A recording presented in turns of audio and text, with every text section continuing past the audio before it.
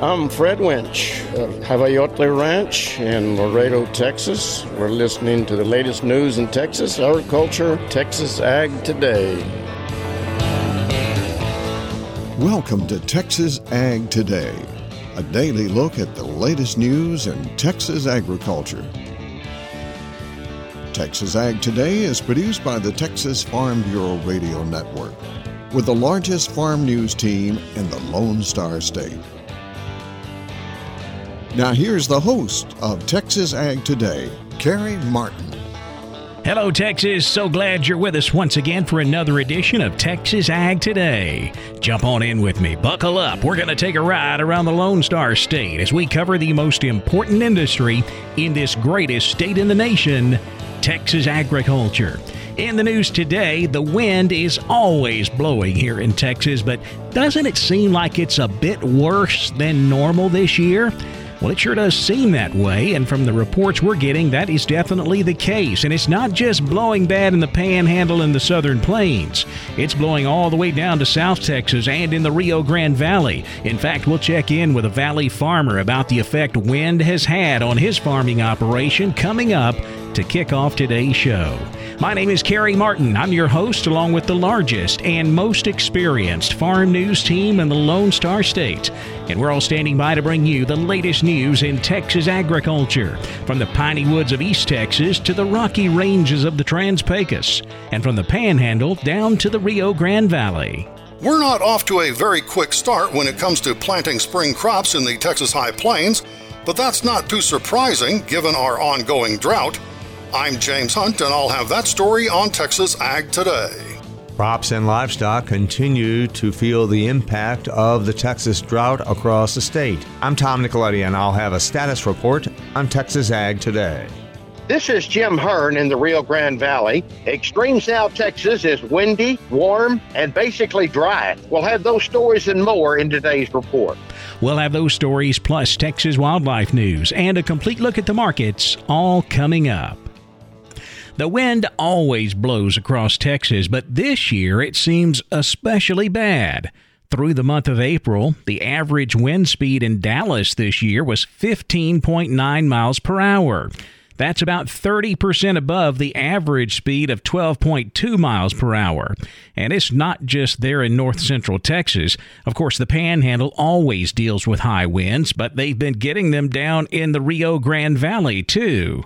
Sam Sparks farms 10,000 acres in the valley. The winds have been terrible. They've been relentless. We typically see windy spring, but, day in and day out, we've had 25, 30, 35 sustained winds with gusts of 40 to 45. And it's hard on these seedling crops when they're coming out of the ground, but it's amazing to see their resilience. There were reports last week of 50-mile-per-hour winds in the valley that destroyed strawberries that were ready for harvest. The Texas dairy industry is growing, but dairy farmers are trying to keep that growth under control. Texas Association of Dairymen Executive Director Darren Turley says the industry has been operating under a production control system to keep from overproducing milk. Basically, there's a highest month of production in a certain period of time that sets the level that a producer has to produce under for that program. Anything above that level will then be penalized in what it costs, basically back down to what it costs to produce the milk or less. So it would deter any more production over what your allotment is. There are 3 new cheese plants scheduled to be built in the Panhandle over the next few years. But until they're completed, Turley expects the production control system to continue. Yes, we've had a couple of years of it, and it looks like we'll be extended for a few more, 2 to 3 more. That's left to be seen here by the end of the year. But in the conversation so far, the cooperative groups that are part of that, it look like they're going to try to carry that forward until we have those new plants in place, basically, before they release production. The new cheese plants will be built in Lubbock, Amarillo, and Dumas. The Texas Farm Service Agency has a new executive director. Kelly Adkins is a native of Haskell, Texas, and a graduate of Texas Tech. He's had a long career with the Farm Service Agency, including serving as County Executive Director in Grimes and Randall counties. Adkins currently lives in Canyon, where he runs a small farming and cattle operation in Randall County. Spring planting is getting a slow start on the Texas High Plains. James Hunt says that's not surprising given the ongoing drought. Even with a few storms recently, we remain desperately dry in our region, and Russell French with Pioneer Hybrid says that's being reflected in the pace of planting. With the drought conditions we've had, nobody's getting in a really big hurry. I call it a slow roll, I guess, but I would say we're probably in the 40 to 50% planted range on corn here in the Texas Panhandle. In a more typical season, French says corn in our area would be more like 60 to 70% planted. However, given our lack of rain and declining well capacity in certain areas, French says a slower than normal pace is not a negative. It's a good idea that growers are spreading out their planting dates based on their irrigation water so that our peak water use doesn't all come at the same time. So everybody's doing kind of what I call strategic planting, planting based on the amount of water that they have. We'll hear more from Russell French of Pioneer Hybrid on that strategic approach to planting tomorrow. On another subject, something that we'll be discussing on and off in the weeks to come is the ongoing effort at the Texas A&M system facilities near Vernon to recover from a recent tornado. Fortunately, all of the employees are accounted for and safe, but there was extensive damage to buildings and research projects were impacted when the Texas A&M AgriLife Research and Extension facilities took what is described as a direct hit from an F3 tornado on Wednesday of last week. An AgriLife news release says the AgriLife centers in Amarillo, Lubbock, and Stephenville have reached out and offered staff to help their colleagues at the Vernon Center with research projects and field work. As I say, we'll have more about this in future reports. I'm James Hunt on the Texas Farm Bureau Radio Network. The latest Texas crop progress and condition report shows the impact drought is having statewide. Tom Nicoletti takes a look at the report.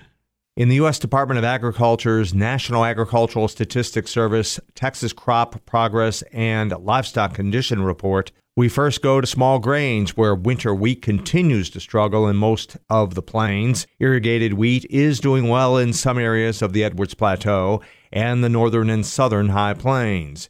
Recent rainfall improved the standing wheat in areas of the Texas Blacklands and the Cross Timbers. Some wheat producers in the Trans-Pecos plan to cut and bale wheat in the coming weeks, while others in northeastern Texas continue to graze.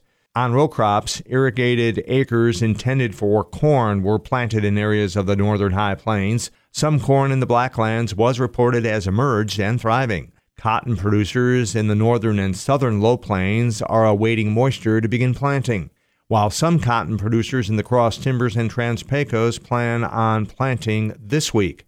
Rice planting continues in south central Texas, with some acres replanted in areas of the upper coast. Now to fruit, vegetable, and specialty crops. In southern Texas, the vegetable crops continue to grow or to be planted, while strawberry harvest is ongoing. Onion harvest wrapped up in areas of the lower Rio Grande Valley. Finally, livestock range and pasture conditions show that there is still supplemental feeding across the state, while the fly population increased and burdened livestock in areas of the Blacklands. Topsoil and subsoil conditions are very short due to the lack of moisture. Statewide range and pasture conditions are rated 74% very poor to poor. I'm Tom Nicoletti with the Texas Farm Bureau Radio Network. Extreme South Texas is windy, warm, and dry. Jim Hearn has an update from the Rio Grande Valley. Valley row crops are planted and they're up, although some dry land acreage, really is through before it ever got started. Insurance adjusters are looking at cotton acreages right now that have not broken ground or has been sandblasted by the strong winds. Now, winds have been blowing 25 miles per hour, gusting to 40 to 45 miles per hour, it seems like, for the past month.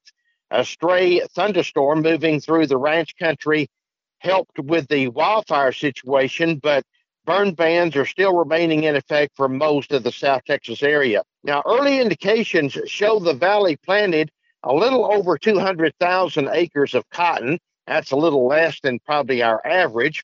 Corn and sorghum stands look promising, but rain is really needed badly, particularly in those dryland crops areas. The onion harvest has started to move north out of the valley up toward the Winter Garden. It's been a good year for the onion boys, as the hot and dry weather has really sped the harvest along. Watermelon harvest is now just a few weeks away, and there should be just plenty of juicy sweet melons as we head into the Memorial Day holiday. The citrus crop is progressing along. The late bloom has fruit now about the size of a marble. Growers still need to keep those groves watered to help keep the fruit on the shortened schedule. Now, it's hard to believe, but we're going to be talking about tropical season in less than a month, and I hope to have predictions maybe in our next report. Well, the valley needs rain, and soon. Those dryland areas, we really need to give them a good soaking. Many of those areas, if we don't get rain, are going to be finished before the crop really gets started. This is Jim Hearn in the Rio Grande Valley. There is good news regarding the whooping cranes that winter in Texas. I'm Jessica Domel, and I'll have more coming up on Texas Ag Today. And the Asian longhorn tick could soon be arriving in Texas.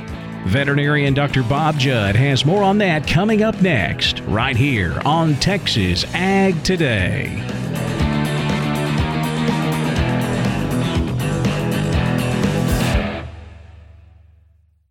Break out your camera and snap a pic for the Texas Farm Bureau photo contest.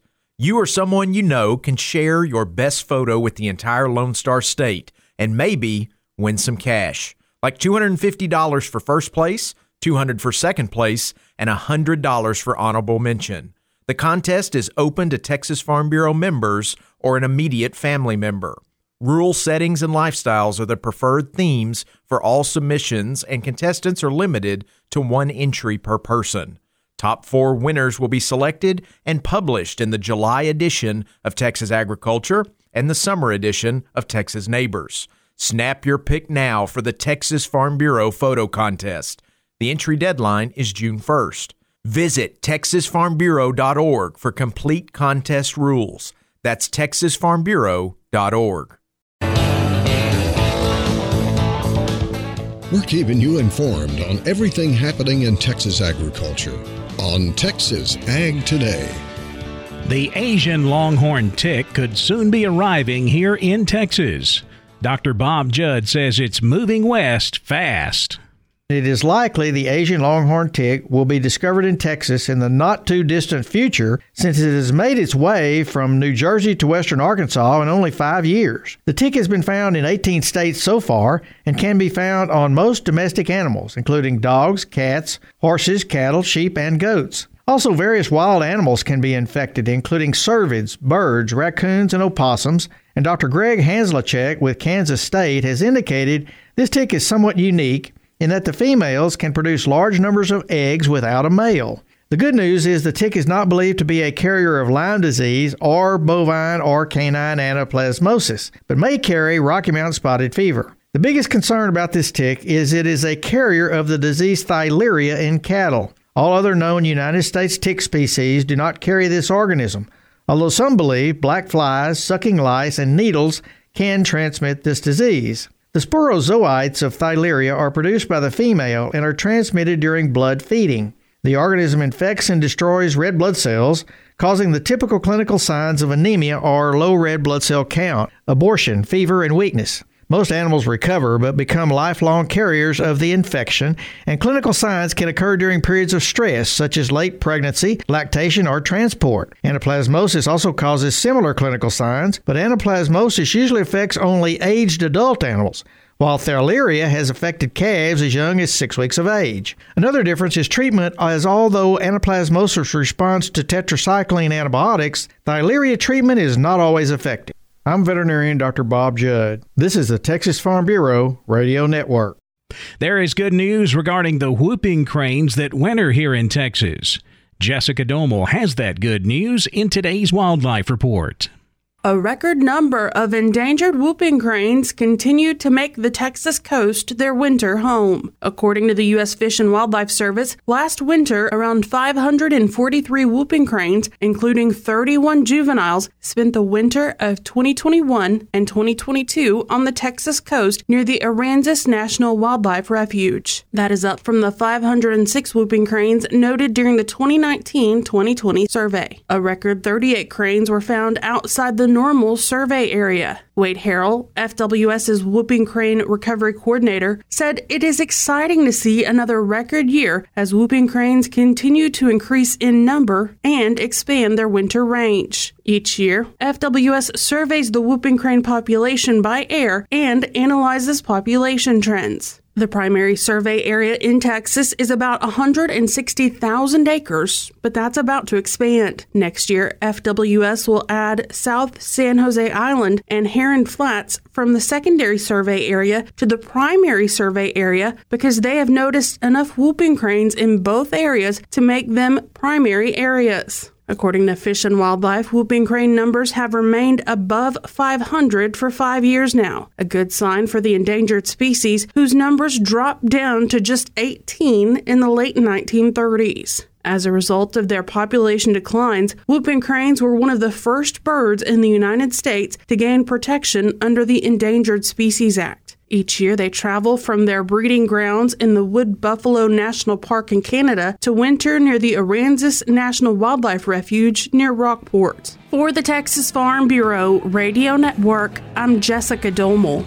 Another down day for the cattle complex on Tuesday, while cotton and grains finished higher. We'll take a look at all of Tuesday's livestock, cotton, grain, energy, and financial markets coming up next.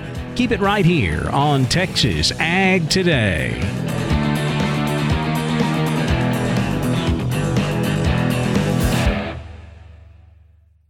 On the Texas Ag Calendar, young farmers and ranchers in Southeast Texas are invited to the Young Farmer and Rancher event coming up on Sunday, May 15th, 3 o'clock at Neil's Berry Farm in Waller, Texas. Kevin Seawright joins me to talk more about it. Kevin, tell me what's happening at this Young Farmer and Rancher gathering. It's our District 11 YF&R event for anybody that's in YF&R from 18 to 35 that's interested in agriculture. And we're going to be at Neil's Berry Farm over in Waller. And we're going to tour his berry farm, and we're going to pick some berries and talk about the YFR events that we have coming up. Young farmers and ranchers ages 18 to 35 are invited to attend. Kevin, where can they get more information? You can contact Jessica Niemer, 936-419-9648. It's all happening on Sunday, May 15th, 3 o'clock at Neil's Berry Farm in Waller, Texas. If you'd like to have an event featured here on the Texas Ag Calendar, just shoot me an email. cmartin, that's CMARTIN, at txfb.org.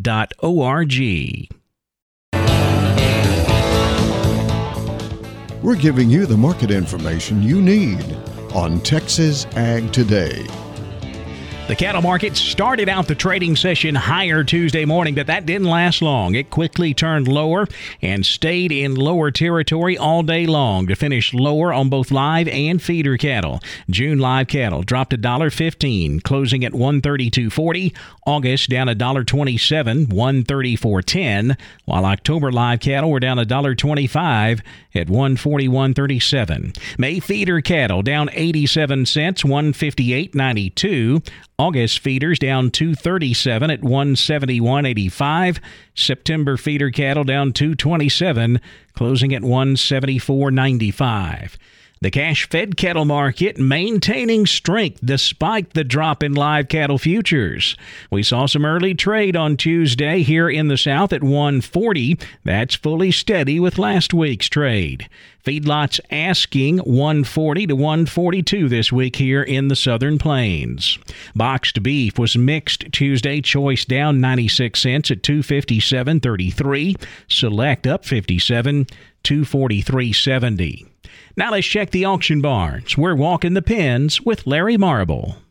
Auctioneer Troy is going to sell this calf for us while we talk to Brian Lintzman from Seguin Cattle Company about his sheep and goat and cattle sale he had Wednesday. Cousin Brian, how'd it go? Ended up with 776 head of cattle. Those 2 to 3 weight steers, $1.20 to $2.12. 3 to 4 weights, $1.40 to $1.98. 4 to 5 weights, $1.43 to $1.90. 5 to 6 weights, $1.28 to $1.85. 6 to 7 weights, $1.17 to $1.67. With those 7 to 8 weights, bringing from $94 to $1.39. On the heifer mates, 2 to 3 weights, $1.20 to $1.95. 3 to 4 weights, $1.24 to $1.66. 4 to 5 weights, $1.23 to $1.74. 5 to 6 weights, $1.18 to $1.64. 6 to 7 weights, $96 to $1.40. You get on the cow end, those good utility commercial cows from 63 to 88. Had a few pairs today. They brought from $5.75 to $11.25, and the good high yielding bulls from 95 cents to $1.10. And you said you had 1,200 sheep and goats. They ended up with 1,166. Every trailer that came in had 20, 40, 50 on it. So, I mean, and you know, the crazy part is we had a home for every one of them. Those nannies from $200 to $365, and those good kids, I mean, from $360 to $445. And, you know, you get to the dwarfers, the $130 to $185 on the ewes, and the lambs from $350 to $390. Tell us how to get a hold of you if folks want to crowd them in there next week. You can give us a call at 830-379-9955, or you can call me on my cell phone at 830-305-0652, and cross your fingers and maybe a few more people can catch a little rain tomorrow. Well, we hope so. We'll pray for you. All right, you take care, Larry Marble. Bye-bye. Bye-bye. Neighbor, that's Brian Lintzman from Seguin Cattle Company. They sell sheep and goats every Wednesday. For the Texas Farm Bureau Radio Network, I'm Larry Marble. I'm the host of Walking the Pens. Good day. Thanks, Larry. Back over to the futures market now, where lean hogs finished slightly higher Tuesday. May hogs up 20 cents at 101.07. June hogs up 27, 101.57. Class 3 milk was lower. May milk down 8 cents, 24.69 a hundredweight. June milk down 31 at 23.47. The cotton market managed to close slightly higher. Traders keeping an eye on the weather here in Texas. Of course, we have some rain in the forecast for West Texas this week. But even if we do get some rain showers in those areas, traders understand that we are in extreme and exceptional drought throughout most of West Texas and the Panhandle. We close with May cotton up 1 point Tuesday, 142.94. October cotton up 59 at 130.77. The December up 54, 124.17. The corn market closed higher in a mostly quiet trade. May corn up 2 cents, 7.86.5. September corn up 6 at 7.35 a bushel. The wheat market finishing higher, getting support from hot temperatures in the southern plains. Of course, we've already seen triple digits here in Texas, and more is on the way in the forecast. We close with July Kansas City wheat up 10 3/4, 11.75 a bushel. July Chicago wheat unchanged, 10.92 3/4. In the energy markets, June natural gas was up 22 cents, 7.24. June crude oil down 3.44 at 99.65 a barrel. The financial markets were mixed Tuesday afternoon. The Dow down 123 points, 32,121. The Nasdaq was up 99 at 11,722. The S&P up 3,995. That wraps up our look at the markets, and that wraps up this edition of Texas Ag Today. My name's Kerry Martin. Hope to see you next time as we cover the most important industry in this greatest state in the nation, Texas agriculture. Thanks for listening to Texas Ag Today. Be sure to subscribe to our podcast on Apple Podcasts, Google Podcasts, or Spotify. For more Texas Ag news and information, check out our website at texasfarmbureau.org or tfbradio.com. Texas Ag Today is a production of the Texas Farm Bureau Radio Network.